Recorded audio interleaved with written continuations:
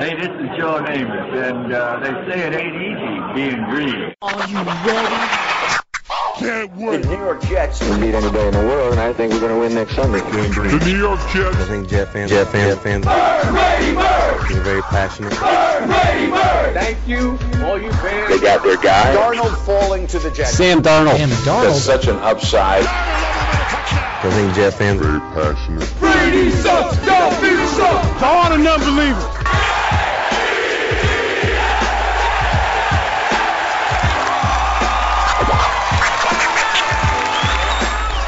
Hello, everybody, and welcome to the latest edition of the Ain't Easy Being Green podcast, broadcasting to you live from beautiful, amazing, picturesque Crystal Lake Studios in Putnam Valley, New York. My name is Keith Farrell. I am joined by a very special cast of characters today. My colleague and co-host, the number one Jet fan in the state of Texas, none other than Michael Lagaris, everyone. Yeah, what's up, everybody? And you know him, you love him, former Division I tight end, a majestic beast, the big, stinking Wookiee, Nicholas Crump. What's going on, everybody?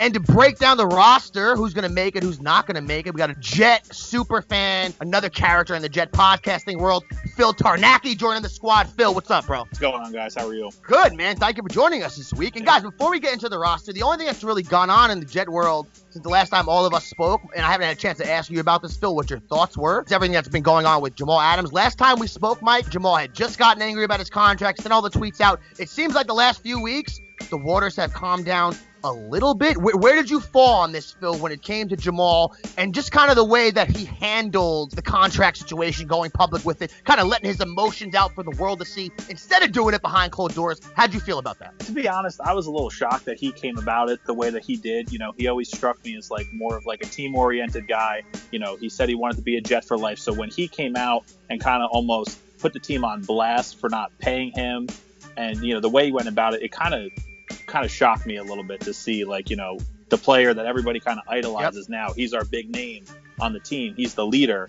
And just, it was kind of rough to see the leader go out there and act like that. Yeah, man. Didn't it seem like, at least from what I've seen from Jamal Adams in the previous seasons in his 3 years in the NFL, seems so out of character for him. To me, at least. I don't know him personally, and I know he can get emotional, say things on Twitter, but, you know, it doesn't belie the type of captain he's been. And what do you think, Mike? Do you think the Storm kind of being a little quieter the last few weeks is a good thing, a bad thing? You think anything's going to happen before the season starts? I don't think anything is going to happen. I think that he'll play for the Jets because he has no leverage at all. And he knows that if he misses one single day of camp, they can fine him $40,000. He can lose another year of eligibility. The Jets have full control of him, and I think that he overplayed his hand. And yeah, he wants to leave. That's fine. But he's going to have to play with the Jets. And, you know, there are a lot of people out there that think the Jets should pay him. I think the Jets should pay him before, but since he's put up this antic, you know, we can't, you know, give a baby his bottle whenever the baby wants to cry. You don't act like that, because if we were to give him what he wants, then other players are going to scream and cry and then demand. So it's unfortunate, but the GM is going to have to hold fast. And there's a lot of narratives out there that are put out and saying, you know, Patrick Mahomes got his money, and look what the Chiefs are doing, and look at all these different teams that are paying their guys. You know, what I would say back to them is every situation is different. So you don't understand what the New York Jet financial situation is. You do not understand how ownership, how the coaches are looking at the roster right now and what they may be potentially trying to do. So just understand that the Jet general manager said that he wants Jamal Adams to be a Jet for life.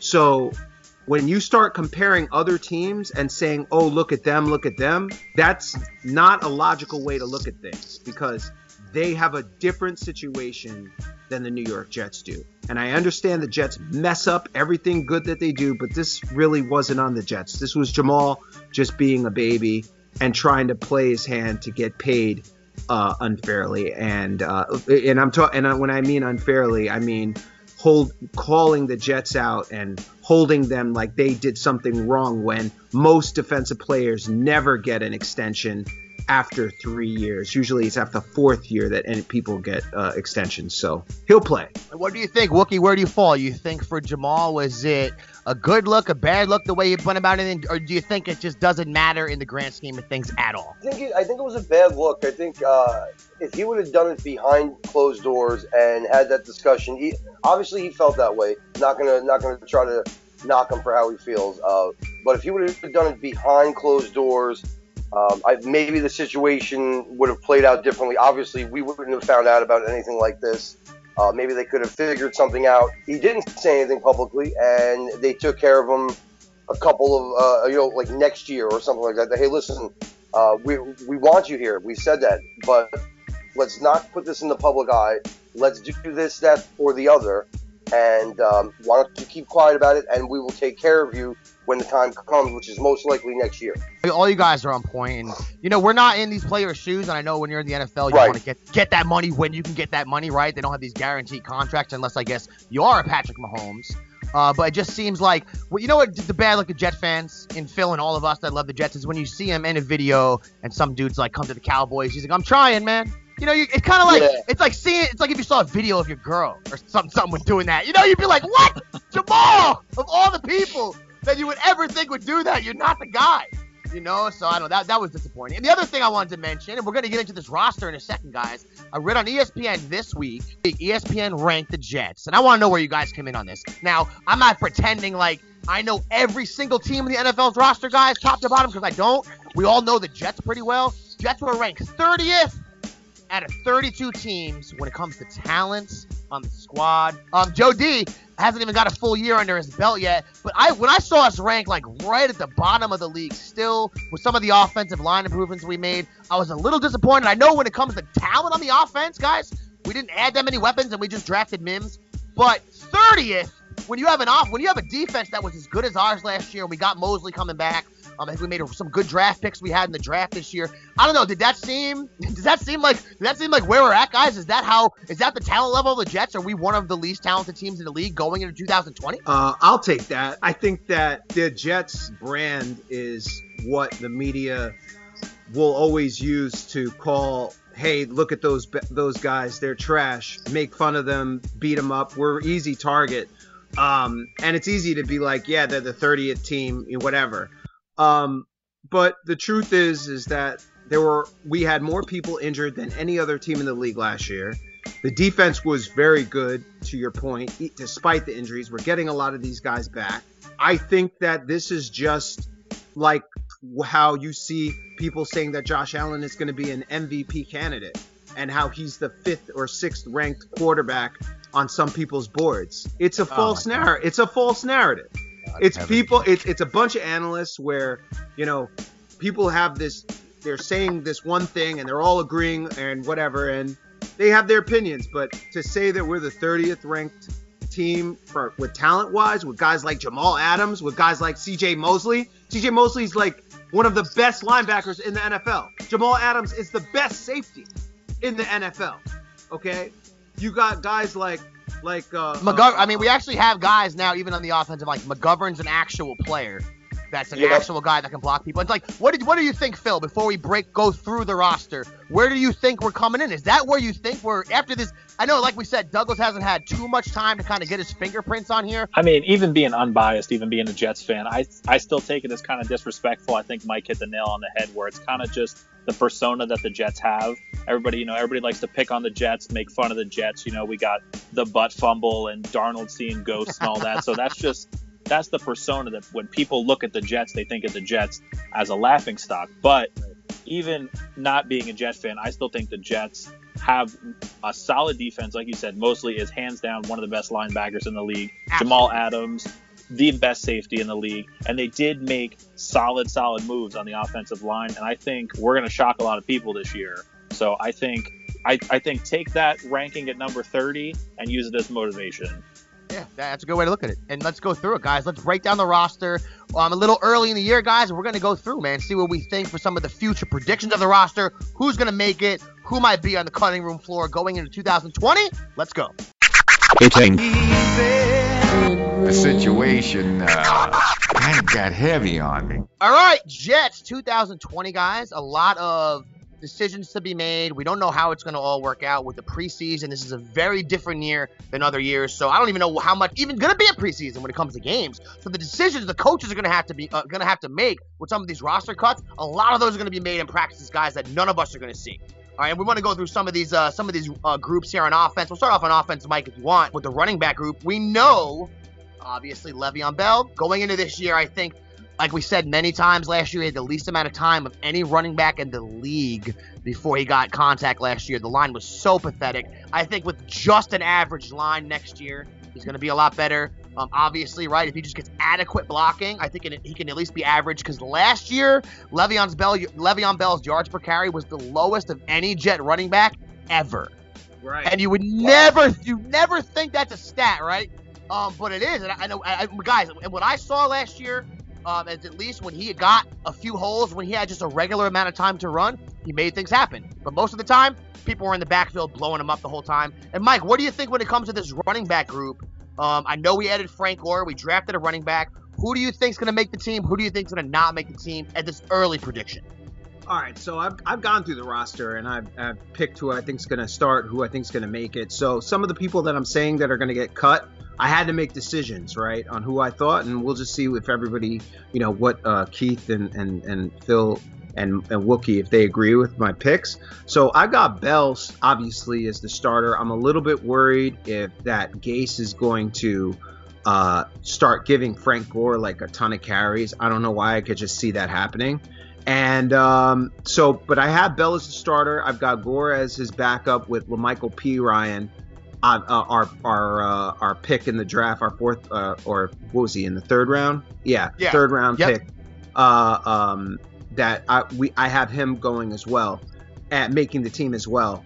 I think the rest of these guys are all going to get cut. I think Trenton Cannon is going to get cut. Kenneth Dixon's going to get cut. Jalen Moore is going to get cut. Josh Adams is the only one potentially I could see make it, because I think that Joe Douglas really liked Adams when he was on the Eagles. But what's your thoughts? Well, you know what, dude? I think that when it comes to the roster cuts for the running back, it's going to be tough, because a lot of those guys, after the first three people you mentioned, Mike, after Gore, after Bell, after Pirine, they're kind of the same level. The only difference with Cannon is that he does have some special teams value. Kenneth Dixon's not going to really play special teams. Josh Adams, he's a big running back. Got some burn with the Eagles and actually wasn't that bad. So he's someone that they might keep Mike just because of his size. But I could see Trenton Cannon making the team. But we know 3 spots are carved out. But I don't see them only going with 3 running backs. That's the only thing, Mike. And as we go through the roster, there might be different cuts. But I think Trenton Cannon has a decent chance of making the squad this year. But the interesting thing, like I said, was we're not going to see any preseason, I don't think. So right. It's just gonna be a mystery to all of us. So what do you think? We're coming in here with the running backs coming in 2020, Phil. What do you think? Obviously, we know 3 guys are going to make it. Do you think Trenton Cannon can hang on? Do you think Dixon has anything left in the gas tank? Honestly, I think for sure Moore, and I think Dixon will probably get cut. I do agree with, I think they might keep Josh Adams around just based on his relationship with Joe Douglas, but then also, like you said, no one's going to see how this guy performs if there's no preseason games. Right. So if they base it off of that, it's either going to be who Joe Douglas likes with Josh Adams, or it's going to be, like you said, Trenton Cannon based off of his special teams ability.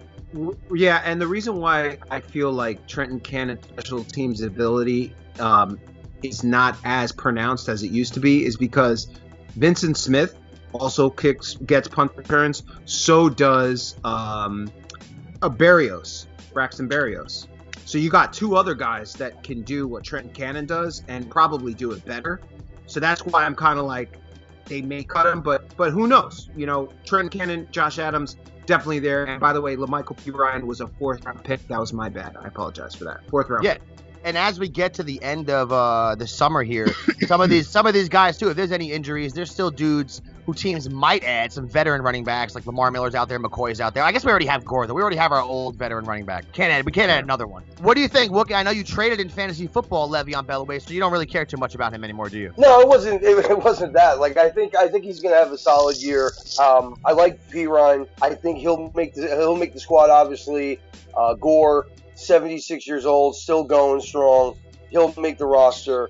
I don't know much about the other guys like you do. I would hope either Cannon, because he provides a little bit more on the special teams would get a shot, or Adams just because he's a Notre Dame guy. Yeah. And like you said, Keith, he did play pretty well with Philly when he got the chance there. So I could see those guys making the squad as well. Yeah, I think Frank Gore's mission is to play on every single team before he retires, and he's on his way. Yep. He's going through the AFC East now. He's touring the AFC East right now. Guys, getting into the wide receiver, this is where, to me, it's going to be very interesting what we do, Mike, because now that is a position where we obviously drafted Denzel Mims. Obviously, we have Rashard Perriman. We brought in as a free agent. We already have Jameson Crowder in-house. But after that, and this is one of those position groups that people do look at the Jets as having one of the least talented groups in the league. Is on paper, at least, the wide receiver group. Because Perriman did do it for a short span last year there with Tampa Bay, but prior to that in his career, hadn't done much. So you don't know if that was the real thing or if that was Fugazi or if he's really going to be a good player. Mims hasn't played a game yet. Jury's still out. Crowder's great, but Crowder's a slot receiver. So if Crowder on paper is your most talented, accomplished receiver, you probably don't have the best wide receiver group. But after that is where it gets interesting, Mike. And there's a lot of guys here. Vincent Smith and Dotson, Bellamy, we still had Cager, who we had was an undrafted free agent. There's a ton of dudes here, and not being able to see what they do in the preseason, whoever does make it, we're just going to have to take the coach's word for it, right? Because we probably won't have a lot of data. But, Mike, I see one interesting guy when I'm looking through your notes here. Now, we know Perriman, we know Mims is going to make it, we know Crowder's going to make it, and we can get into those guys in a minute. But you don't see in the future Cager making the squad, the undrafted free agent, one of the bigger undrafted free agents we signed. You don't think he's going to make the cut? No, I don't really think so. I mean, his production in college was a bit shaky. I mean, he did have some good explosive plays, but if you look overall, I don't see him making the team. I mean, we have so many needs. As we go through the list, you'll see. I mean, it's like you'll have to figure out who you're going to cut for Cager. And so when I don't have him, I've got Josh Bellamy. Shouldn't have made the team last year. Malone, Jehu, Quincy, obviously going to be on the pup, and George Campbell, I don't got him making it either. Jeff Smith not making it. I got Berrios and Doxson and Vincent Smith making it along with Denzel, Crowder, and Perriman. And this group, to me, Phil, I would love to hear your opinion on this, but I may be one of the few Jet fans that feel this way, but I feel that this receiving core is very, very underrated because they don't know what the rookie is. Rashard Perriman is looked at as a complete scrub by most people. Jamison Crowder is a decent slot, but he's not even. They don't even think Jameis really isn't that great. But here's the thing: if Sam Darnold throws for 4,000 yards this season, which I think he's going to, someone's got to catch the ball. So that means somebody on this squad is way underrated.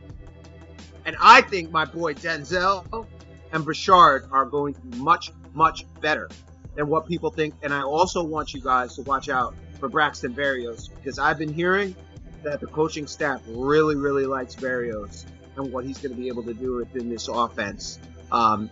So we'll see what happens. But that's how I see the receiving core right now. 6 guys making it. And I don't know. What are your thoughts, Phil? I think you pretty much nailed it there. I think, like you said, Perriman is super underrated, but he did have a good year last year. So if he can come in and kind of just assume that role, because like you said, Crowder is our vet, but he is only a slot receiver. So if Perriman can kind of come in and take that number one role with Mims on the opposite side, Mims had a solid college career. So I feel like you said, extremely underrated. But if Sam Darnold throws for 4,000 yards, somebody on that squad is catching a good majority of that. And honestly, I like keeping Braxton Berrios too, because although he's kind of more like a slot receiver like Crowder as well, he's still dangerous in the pass game. He's good on special teams. Plus, we know New England just lives and breathes quality white wide receivers. So, I mean, there's no reason to not do it. Yeah. I've been waiting for him to be that Welker for us, or that Edelman, or that Corbett. Just turn into that. And we saw, remember that one catch he had last year, a 69-yard touchdown? Maybe he will be a weapon for us this year. It's one of those deals, guys, where the only reason it's hard for me to look at these dudes, right, and say, hey, well, we're all saying, well, maybe this guy will work out, maybe that guy will work out. You know why it's hard for me to say that? Is because of Gase. And because I just think I've thought this. When your claims to fame is that, you helped Peyton Manning one year, one of the greatest quarterbacks of all time, or Jay Cutler for 1 year didn't throw 25 interceptions, and besides that, your offense has been the worst in the league. It makes me think like we might have guys that if we had a really smart coaching staff, or you had God forbid we say the Patriots, but some just creative offensive minds that actually know what they're doing. Maybe a Barrios could be a tremendous weapon, But Gase just makes me it's so disconcerting sometimes when I look at the offensive pieces and you go, well, some teams make a lot with not that much. They were able to get the job done, but I don't feel like we have the leadership or the offensive minds in the room to do that. Like, we all look at Barrios like, look how fast he is. You look like he should be getting open, and then you look and you're like, he really didn't get that much playing time last year. You, me, and Wookie play in a fantasy football league that is a rookie-only draft, and Wookie made a comment about a month ago and said, I hope I've got the 30th pick in the draft. That's the second round. That's like scrub. That's like scrub.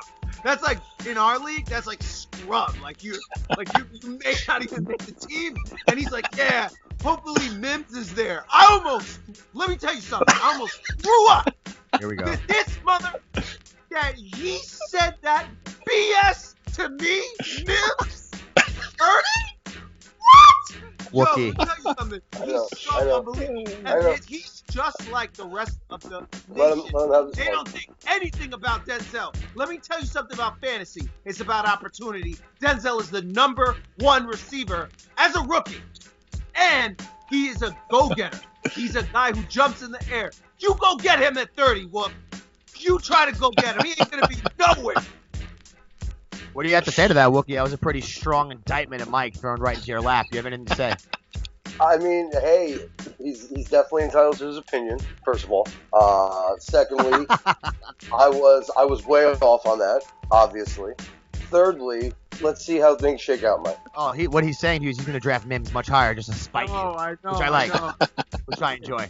But getting back on track, when it comes to the receivers, Mike, we'll see what happens with Cager. I think another undrafted free agent that might have a better chance of making the squad, and I know he's not someone that has a lot of hype, but coming out of high school he did, was George Campbell. He played his last year at West Virginia, 3 years at Florida State, couldn't really get on the field that much.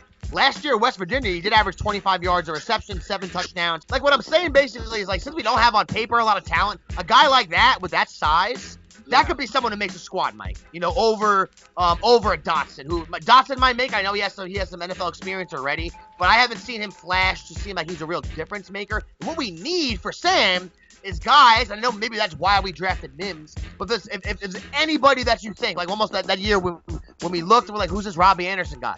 Out of nowhere, we just need to take a chance on some of these dudes. And I don't know. I think Bellamy will probably get cut, Mike. Noonwell, we know what's going to happen with him, but I think the guys that you think are making it, Vincent Smith, I think because of special teams, we know he's going to make it, and that's probably why your boy Cannon's going to be hit the floor there. More than likely. But I don't know, man. I think they could do better than people are giving them credit for it, but we're going to need a really sound offensive game plan, and hopefully we're going to have that this year when it comes to Gase. I don't have all the faith in the world in him, but with a better offensive line, Sam will have more time. So we know that the stretch last year, down the stretch, last 8 games of the year, I think what was Sam? He was the 7th or 8th ranked or 9th ranked QB in the league. So, I mean, that's encouraging. Wasn't against the best teams in the world, but guess what? That's who they played. And prior to that, they were playing bad teams and getting smoked. So you can't win when you're a Jet fan. You beat the bad teams. No one gives you any credit. When you get smashed by the bad teams, like we were saying, Phil was saying earlier, how people kind of poke fun of the Jets sometimes. You can't win when you're a Jet fan. Yeah, no. I was agreeing with you. And by the way, I like your pick, George Campbell over Josh Doxson. That could happen.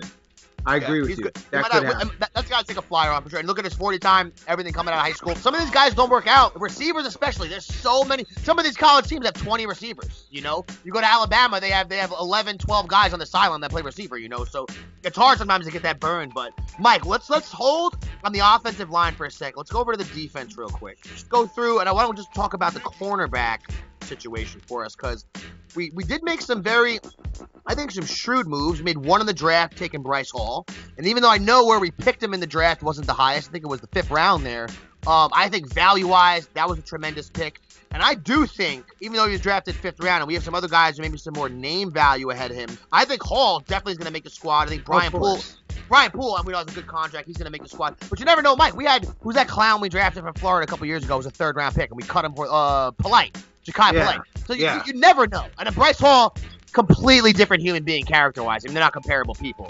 He was a captain. He was a tremendous player. He was, top recruit, the whole nine. But the secondary is going to be real interesting because on paper last year, guys, nobody after Jamal Adams. Maybe they could name Marcus May, but besides that, no one can tell you single player in the Jets secondary. Any fan in the NFL, I didn't know last year if they were just overachieving or what it was because the defense was so good. I know against the run we were number one. Teams could pass the ball on us. But you would think last year on paper coming into a lot of those games, I'm like, we don't have anyone out there. We have all these names like Mollett was out there a lot and different guys that no one really knows. But I thought they played pretty good. We picked up Quincy Wilson, which is a good pickup, Mike. We know Bassan Austin is healthy last year. PFF had him rated out as one of the best corners in the league for his little small mini sample size, which is tremendous. But when it comes to corner, I think it's a lot of really interesting guys to look at. And I don't know. I know you don't think Mollett's going to make it, Mike, but I think he's someone the Jets will probably hold on to because he's actually in Greg Williams' system last year was great for what you asked him to do, played really well. What do you think, Mike? Who do you got getting cut? Besides Mims, Bryce Hall was my favorite pick in the entire draft. And forget making the team. I got him starting week 1, baby. I got Bryce Hall and Pierre Desir as our starting cornerbacks with Blesson as the main backup. That's what I see. I mean, when you look at what Bryce Hall was able to do as a junior, he was one of the best cornerbacks in the country. He would have been a first-round pick, this guy. He has tremendous closing speed. He has physical tools to play the cornerback spot. He's not like a Reedus type, but he's more of, he's a physical corner. And the problem with his biggest weakness is that his top end speed is not the greatest. So if he gets burnt, it's hard for him to really, really catch up. But he could stay on you. And I like Bryce Hall a lot, Pierre Desir. And then looking at Quincy Wilson, I got him making the team, Blesson. And I got Lamar Jackson also, who was an undrafted free agent, making the team. And them cutting Arthur Millette. Arthur Millette, he might make it over Lamar, I understand. But Arthur Millette's a bit old, and he never really showed anything that was that special. I mean, he might make it. We'll see what happens. But those are the cornerbacks that I have. And I think this is one of our most improved groups going into the 2020 season, the secondary. I think Pierre Desir was a phenomenal pickup from our general manager, and I think that he is going to be a solid starter for us going into 2020. Yeah, what do you think, Phil? Cornerbacks this year, secondary as a whole, you think we're in good shape going into 2020? Yeah, I got to agree with I definitely think the Pierre Desir pickup was definitely a big deal for us. The Jets were notorious a while ago because we had, the whole Revis-Cromartie combination. So we've been trying to get back to those type of days where we had that solid 1-2 combo in the, at the cornerback position. But like you said, Bryce Hall was probably one of the biggest steals of the draft for the Jets. So I definitely like that pick for sure. The only thing I will agree, I think just because of how he was last year, I think Mollett will make the team over Lamar Jackson. But other than that, I'm with you on everybody else here. Yeah, man, and Hall, and you might be right, Mike, because I mean, Hall wasn't drafted very high. Guys in the 5th round get cut all the time, but 2 years ago he was 2nd team All-American. He was 1st team All-ACC, and before last year started, he was projected to go, in the 1st round of the draft. So we'll see what happens with that. That might have been a steal, like you said. And we also added to the secondary back there at safety, Ashton Davis, who could do everything. He's a guy who plays very similar. He's not Jamal Adams, but he's a guy that plays that way, where he's all over the field, can make the tackles. He probably cover better than Jamal Adams, though, because he actually played a lot of corner in college, too. Another big addition to the secondary. And that's one position group I think we're pretty good at. And surprisingly enough, even last year, we actually played pretty good. When we get into the linebackers here, Mike, a ton of guys here are ABG favorites. You do have making the squad, making the cut. Burgess, Neville Hewitt.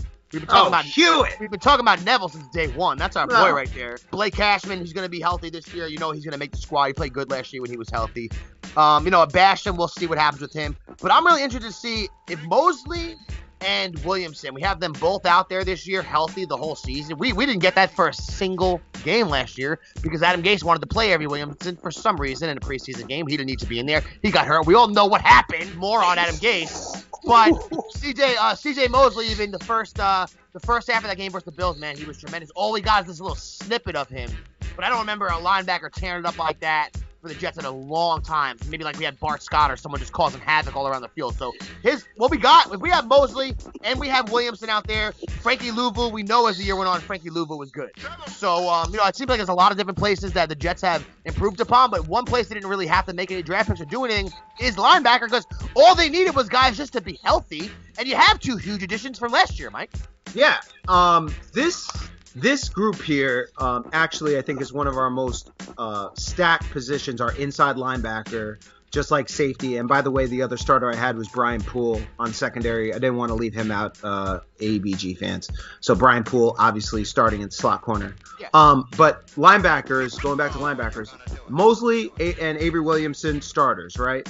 Now, here's where it gets interesting. I think Burgess Neville Hewitt will make the team. I think on Wassar Patrick, the guy from Baltimore, he'll make the team. When I look, obviously Jordan Jenkins going to start. The right side, right now, I'm looking at Frankie Louvu, because I see Frankie Louvu as the best edge guy on the right side, better than Harvey Langley, better than Ryan Wyatt. But here is the wild card, Bryce Huff. Bryce Huff, who is an undrafted rookie, has maybe the best edge game of any of these guys. And if he makes the team, a guy like, I hate to say it, a guy like Terrell Basham or Frankie Louvu could get cut. And don't be surprised that Bryce Huff makes it. I haven't seen enough to say it. Right now I got Bryce Huff getting cut, along with Ahmad Gooden and Bellio and Ray Wyatt and all them. But Bryce Huff could make the team, and if he does, you're going to see a Basham or a Louvu potentially get cut. Yeah, in college he was a beast at Memphis, though. He got to change his position when he was a senior, and then he really took off. So he might be someone that is kind of one of those rushing linebackers, but didn't really get a chance to play that until he was at the end of his college career. So maybe he blooms late, which would be tremendous for us, because I cannot even remember since John Abraham we had anybody coming off the edge that could possibly get to the quarterback. Phil, what do you think? I mean, I'm going to be honest with you. I was at the first game last season, and watching C.J. Mosley in that first half, he had the pick six, he had the fumble recovery, and for a second there, you thought, all right, we got our guy again. We got this guy. We needed this guy. And then, typical Jet fashion, second half, he went down, didn't return to the game. Huge blow. I feel like that kind of changed the whole momentum of the game. We ended up losing, I think, 17-16 that game. And so I'm definitely excited to have him back. Being from the Baltimore area, there's a lot of Ravens around here. So I know they've always been high on C.J. Mosley. I've seen him play before, just being from this area. So I'm excited to have him back and Williamson back as well, and have them on the same field at the same time. Yeah, Mike always said that too when C.J. Mosley went down last year in the game. It's like, so they gave up 17 points in the second half, and they just seemed like they were bewildered, because he is like a quarterback on the field playing defense. He knows every play. He's calling all the schemes, calling all the checks and everything. So very valuable guy. Stoked to have him 100% this year. Phil, and that was one of the most angriest times of last season for me, because I always felt that the Jets were better than the freaking Bills, okay? Oh, yeah. I just felt that in my heart, you know what I'm saying? And they were winning, and I didn't even know my boy had mono in the game, Then CJ goes out, gets the worst cut, his groin snapped. He's out for decades, you know what I'm saying? But we didn't even know how severe it was. And then this scrub brings them back in the game. The Bills win, and now they're Super Bowl favorites going into 2020. And I'm like, you're a bunch of scrubs.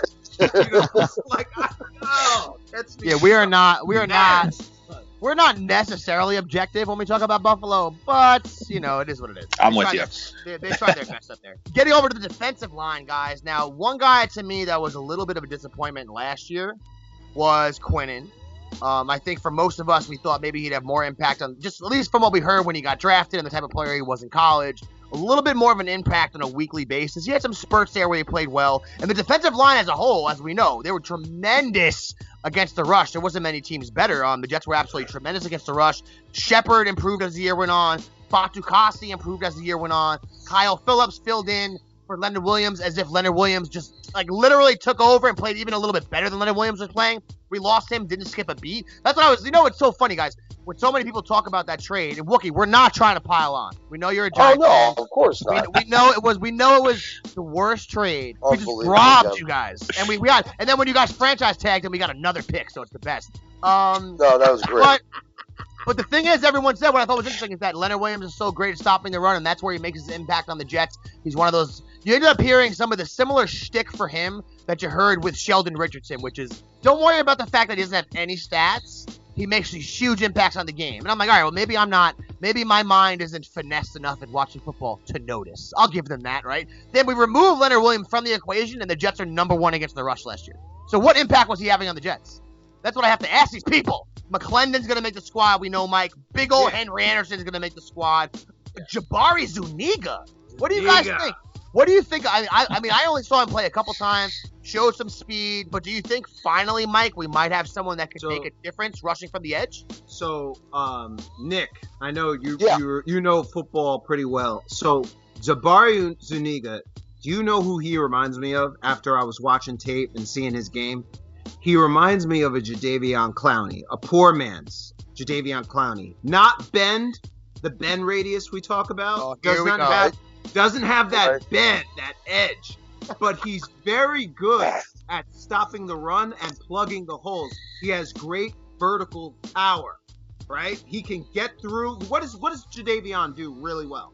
He can attack the line, hit the gaps, stop the running backs, and sometimes get in there and cause destruction within the D-line. Jabari Zuniga is like that. That's his game. And I think a guy like that mixed with a Quinnen, Mr. Gray, what do we call him? Gray? What do we call him? Dr. Evil. Dr. Evil, yeah. The suit he had on it, he literally had Dr. Evil's suit on at the draft. Which was tremendous. Well, I don't know if you guys have seen Dr. Evil lately, but his braces are off, son. He's monstrous. Nice. He's a monster. Yeah. So I think him and a Zuniga on the line with Fatukasi, and then we got the Canadian Thanos, Nathan Shepard. Yeah. Oh my goodness. Now before I ask Phil about the defensive line, Wookie, now is it true or not true when you were a Maris Red Fox, your bend radius is one of the strongest in the country? Oh man, I tell you right now, I will need to tell you, my bend radius was up there. All right, that's what I thought. I'm talking flexible bend radius, hard, very hard angle, like a sharp jawed type of guy, but like in the bend radius of the knee. Yeah. Your bend radius was water cooler talk between all the cheerleaders I heard back in the day. Oh, it was definitely fodder. Defensive line 2020. What are you feeling, Phil? Last year we killed it with guys that are not necessarily superstars in the NFL to non-Jet fans, you know? And this year we got a whole bunch of them coming back, and we added Zuniga, so you got to be feeling good about it, right? Oh, yeah, without a doubt. I mean, a lot of guys stepped up last year and really got to prove themselves. I mean, especially, obviously, Henry Anderson. He really came to the surface and played big time for us last year. So, you know, combination of him, and I've always been a big Steve McClendon guy. He, you know, solid on the line, and then my only worry is, I got to say, I am a little worried. Quinnen Williams, I would say he has a lot to prove this year. I feel like he was kind of a letdown last year, in my book at least. So I'd like to see him have a breakout year for sure. Yeah, Q was disappointing last year, man, for sure. I mean, he had some bursts, Mike, in the middle of the year, but game to game, that happens with rookies a lot. I didn't mean to cut you off, Mike, but with the position he plays, game to game, I just didn't see him making an impact, you know, every single week like what we want. Yeah, and I think it was the way Greg Williams was utilizing him because of the losses of C.J. Mosley and such fellas. He had to come in there and play stunts and hit the gaps and wasn't able to really attack the way he should. But let me just say, Henry Anderson, I thought the year before had a tremendous season. Last year, I thought after he got that contract, he didn't really live up to that. He did have some good plays, but I'm really hoping that we get the sack totals that we got from 2 years ago, Darnold's rookie season, than from what the sack totals we got from Henry Anderson last season. Because Henry Anderson, I think, is a really good player. And I think that Henry Anderson, McClendon, and Williams are a good top three, having your Shepards and Fatukasi and Phillips and then Zuniga on that D-line. I love our D-line. And by the way, when they say that we're the 30th team in the NFL, we have one of the best defensive lines in the league. We got the best safety combination in the league. We've got the best middle linebacking combination in the league. So you could take your 30 and go shove it. Wow, like Mike usually is a nice, normal. Mike is usually a nice Christian man, but today he's just letting it fly, guys. He's angry. He doesn't want to see that 30. And me and Mike were talking about it. I was a little surprised by that too, just because last year the defense was 7th in the league. So he can't be that big. Can't be a bunch of bums out there. Unless Greg Williams is the greatest coach in the history of football, and he should obviously be the head coach if we're that bad and we were that good on defense. But I digress, guys. Now, one position group that last year I thought if we had full force would have been one of the better ones in the league is our tight end group, because Ryan Griffin in the red zone is a beast. That dude's just a horse. We know if you get him the ball, he could drag a few dudes 3 yards in the end zone, because last year he was just clobbering people. He ended up getting concussion, was hurt for a little bit. But what I was really excited about coming into last year was seeing the progression of Chris Herndon, because as his rookie year there went on, he got better and better. He finished the year off really strong. I'm coming into last year, I was so excited to see him as a weapon. We didn't get a chance to. Had the early injury, came back, got hurt right away again. So coming into this year, Mike, Griffin, Herndon, that's very strong right there. But you don't think a pick from last season, blocking tight end, they surprisingly took in the 4th round on the previous season, Wesco is going to even make the squadron, do you? Trevon Wesco, what is he? A fullback? I mean, yeah, he blocks well, but I mean, like I said, at the end of this, if you're going to find somebody to cut to get him on the team, be my guest. I don't see anybody on here that, I mean, who else are we going to take? I mean, we could cut Lulu.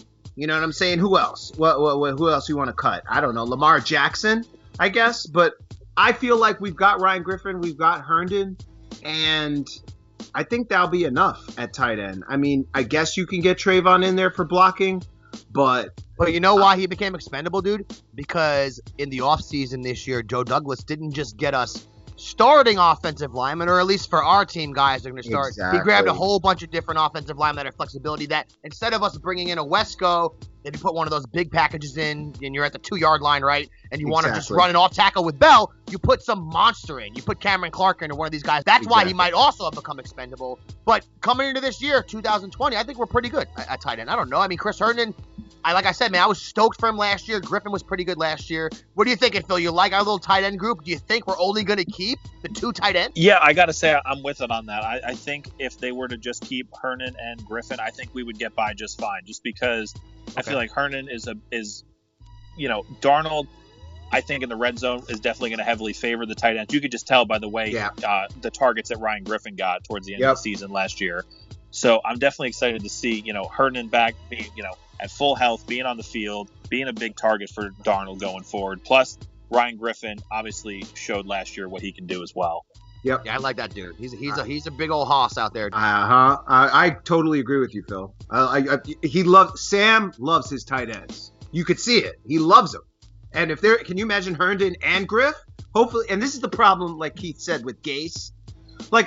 There could be so many different packages that you could run and get so creative with, having like a Griffin and a Herndon and a Bell, and have those 3 and have Sam be able to throw to one of them. But I just don't know if I believe that Gase would do that. But to your point, Sam loves his tight ends, and in the red zone, I think he's going to be targeting Griffin and Herndon all day, every week, coming up in the 2020 season. Yeah, that's all we can hope for. Now, we'll get this out of the way real quick, talking about special teams, because now we know we have the LeBron James of punting has joined the team. Braden Mann, the greatest punter in the history of mankind, the man with the golden leg. The Jets have taken out 2 insurance policies on his hamstrings, I've heard, to protect him in case anything happens. But I think Meyer's going to... This is what I wanted to ask you guys. Do you think Brett Maher is the first kicker to make like a couple of 60-yard field goals in a season? I got the number. And he hit 2, one 60-yarder, and then the next week hit a 60-yarder. It was the first time ever. So his long-range kicks are ridiculous, Brett Maher. Short, intermediate kicks are terrible. He actually is one of the most least accurate kickers in the league. And guess who was ahead of him? Sam Ficken from accurate. Yes! Don't tell me Sam Ficken was ahead of him. Samuel Ficken? From short to intermediate kicks, right? This is like less than 45 yards. Maher was the least accurate kicker in the NFL, and Sam Ficken actually hit more kicks than he did. So Now his field. I know. So his extra points are legit. He's good on extra points. I was going to ask you guys, who do you think is going to win the kicking, Meyer or Ficken? I have to hope that we have another like third entry that we don't even know of right now that's going to actually win because they're both so Kathy bad. Ireland's going to come out? Yeah, Ficken was. I mean, last year Ficken had some wild kicks. I know he missed like 10 kicks, but some of the kicks. For instance, if I went out and tried to kick a field goal and missed, it'd be like a highlight reel. Like I probably hurt myself, and the ball would go all the way to the left. Some of his kicks were like, bro, what? You almost hit a cheerleader in the head. And when you're a professional football team, that shouldn't happen. But Meyer too, man, he has a leg, but Mike, he's not accurate, and that's not something to count on. And if we're gonna have, and when you have Adam Gase as your coach. You have drives stalling out all the time. When you have a coach like Gase, they said he's ran the ball 5 times within the 10-yard line in the past 3 years. That equals out to a lot of field goals because Sam, at least his first couple years was pretty inaccurate. So I don't know. I have no guess who's gonna win. I have no idea. All I know is that at least now we do have and they don't come up very often. Like once every 10 years, there's some punter that can actually flip the field that's that good. Man seems like he's one of those guys, which is cool. We'll see what happens. He could be a complete scrub. Remember a couple years ago, Mike? Who was that kicker, the Spanish kicker that the Bucks took in the second round? Oh. Roberto Aguayo. That's it. Oh my God, he became the Spanish Ray Finkel. Yes, Raimundo Finkel. Yeah, Raimundo Finkel, exactly. Real quick. I don't know what happened with him, but that guy, that was like, he's with yeah, that was now. He's a kicking instructor down in Los Huevos now. But that's special teams, guys. There's a lot to be figured out there. Now, the last two groups we're going to get to, QB, obviously, guys, we know what's going to go on here. We know what's going on. We got the golden child, Samuel, sitting there behind center. Hopefully this year gets a little protection. We don't even have to talk about him, but behind him, very interesting. Now we have Joe Flacco on the squad. Wow. Mike. Your favorite quarterback ever. We drafted James Morgan. He's more of a project guy that's going to probably run the scout team. But who knows? You do never know with those type of guys. He was a pretty heady quarterback. But the backup being Joe Flacco. Now, we made a lot of jokes about Flacco in the past on the podcast about his lack of charisma, all these different things, But all jokes aside, last year when Sam went down and, he got the mono and we had to put out Falk there for 3 games, he didn't throw 1 touchdown. We did not have a passing touchdown. We had no... Now, I know Simeon got his legs snapped, right? And that's why this jabroni was in there to begin with. But we had no plan B. I know everyone thought maybe Simeon's like a real... Oh, Simeon, we got Simeon. He's a real backup. Me and Mike were like, no, this guy's not... This guy, he's a scrub. He was a 6th-round pick that played good for a few games. I get it. But at least Joe Flacco, if God forbid something happened and you had to hand the keys to him for a game, 2 games, he had to play a second half or something... He's an actual quarterback that's a competent backup, and I would say, he's one of the better backups. I know Winston's a backup now, probably one of the better backup quarterbacks in the league now. I agree with you. And I think that Joe is going to be decent, as he's healthy. I think that he's going to be one of the better backups in the league, and if Sam gets hurt again or gets sick or gets COVID, God forbid he gets COVID, we'll have Mr. Flacco there to help us. Don't you wish that into existence, bro? Stop. I'm scared. Listen, I'm scared. Listen, I'm scared. Do you think I want that?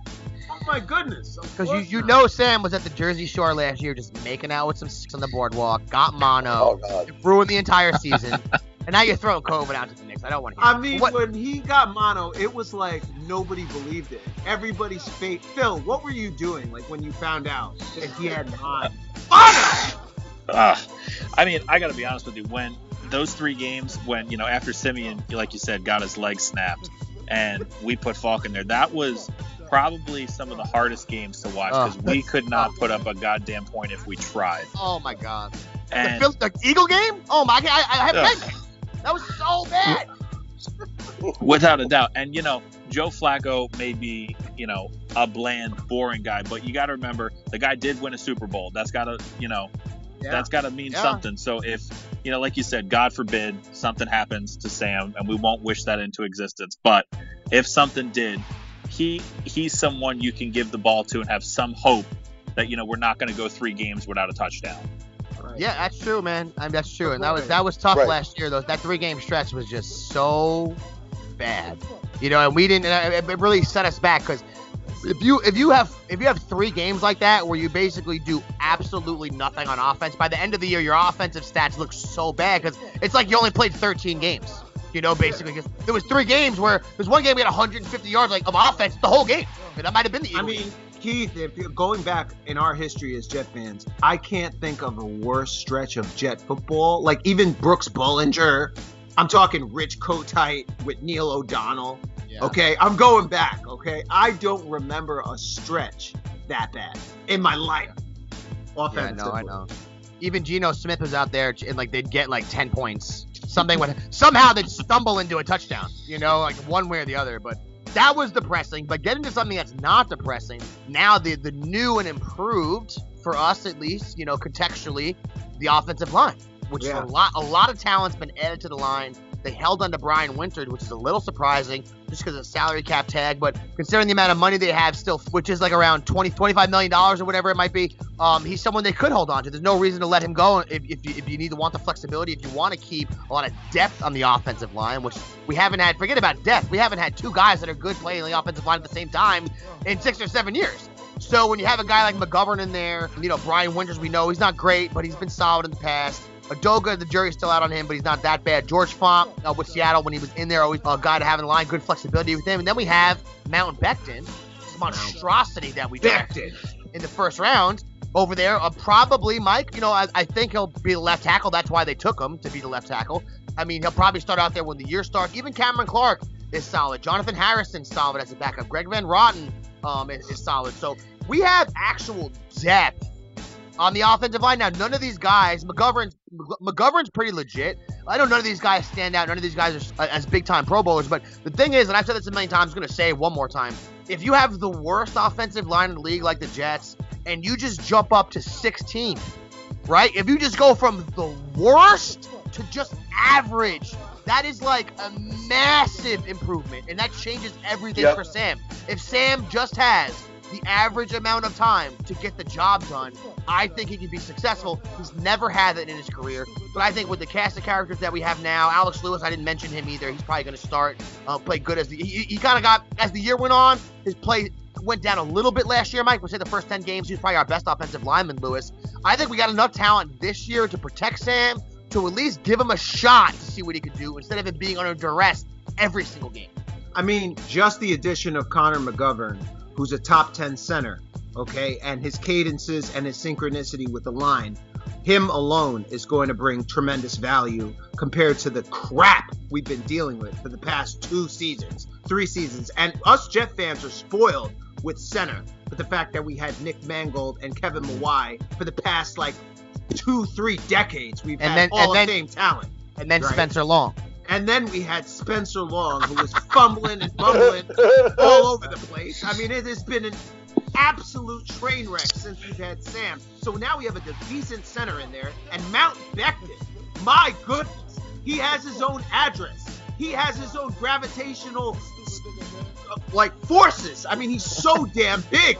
You know what I'm saying? I mean, you literally have to orbit him to get around him. He just sits there on that left side, and by alone with his presence, he's going to be able to protect Sam way better than Sam has ever been protected, probably for a while. Now, I know that we lost. Who was our left tackle? Why am I? Beachum. Yeah, Kevin Beachum. Yeah. So Kevin Beachum was a decent left tackle. I think that Becton, as a rookie, will just be decent.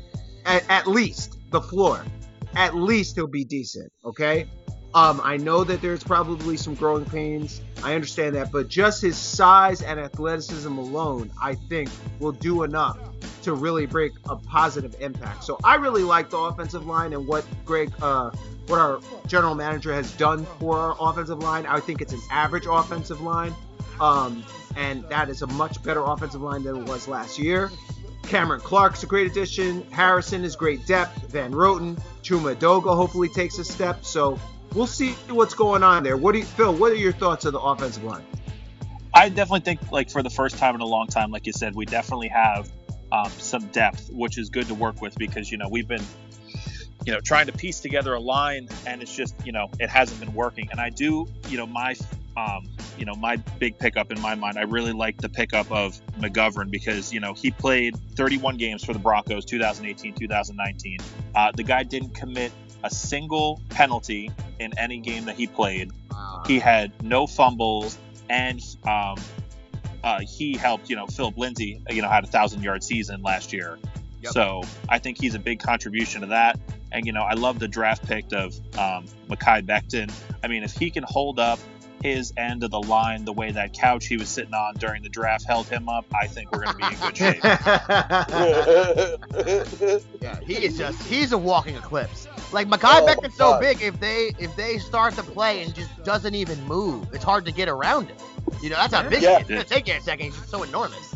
So I'm so excited, man, for Sam to actually maybe have a little pocket, a little safety in there, like he's a baby in the womb, just protected for once. Goes back in the pocket, he's not getting clobbered. So all the games, I'll tell you a crazy stat, Phil. Me and Mike mentioned everyone. Sam has 28 interceptions in his career.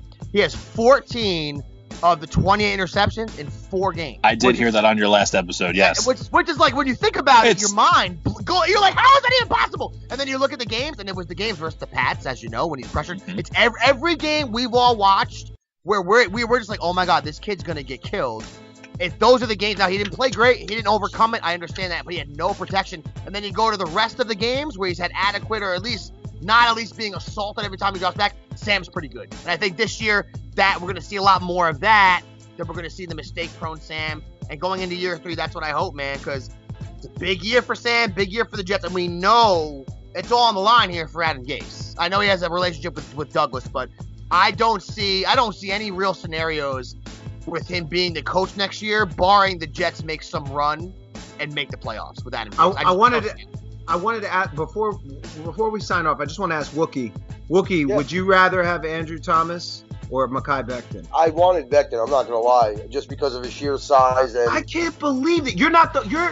I have a friend that's a Browns fan, and he wanted Becton too. And I'm kind of like, dude, me and Keith, you and I talked. I wanted Andrew Thomas because I thought he was cool. Why do you guys all want Becton, or why was he so? Was it just because he's the biggest cat ever? Is that the reason what's so attractive about him? I don't understand it. Because he's a freak of nature athletically on the offensive line, and you can work with that. But he's not just. It's not like he has no idea what he's doing, raw talent. But you can work with him. That guy could be a perennial Pro Bowler. And if you guys go back and listen, we did predict it. I knew the Jets were going to take Mekhi Becton, and it all came true. Mekhi, welcome to the Jets. Hope you can help Sam out next year. Keep that blind side nice and clean. And this was a great show, guys. This was awesome. Yep. Phil, tremendous job, bro. The Filthy Podcast must be on fire every week if you just bring the heat like you did tonight. So thank you very much, bro. I appreciate you guys having me on. Phil, so if anyone does want to get at you, listen to what you've got going on, support you in any way, shape, or form, where can they do that? You guys can listen to the Filthy Podcast. We are currently posted on Apple Podcasts, Google Podcasts, Spotify, and pretty much anywhere else you can get your podcast. All our episodes uncut, unedited, from start to finish. Talk about a little bit of everything: life, current events, sports, resale. We're big Gary V people. Gary V wants to own the Jets. We're big Gary V people. We always talk about him. But yeah, Apple Podcasts, Google Podcasts, Spotify, and that's the main places you can catch the Filthy Podcast. Awesome, dude. And Mike, when it comes to Ain't Easy Being Green, let them know what's up. Hey, we're on the Elite Sports Radio Network. You can find us on SoundCloud, iTunes, iHeartRadio, Spreaker.com, all the different platforms that Phil just talked about. You follow us on Facebook at AEBG.JetsRadio, on Twitter at AEBG_NYJ Podcast. So that's it for this week, guys. On behalf of the #1 Jet fan in the state of Texas, Michael Lagares, the big stinking Wookie, Nicholas Kronk, Phil Tarnacki from the Filthy Podcast. My name is Keith Farrell. We'll get at you next week, everybody. Peace out.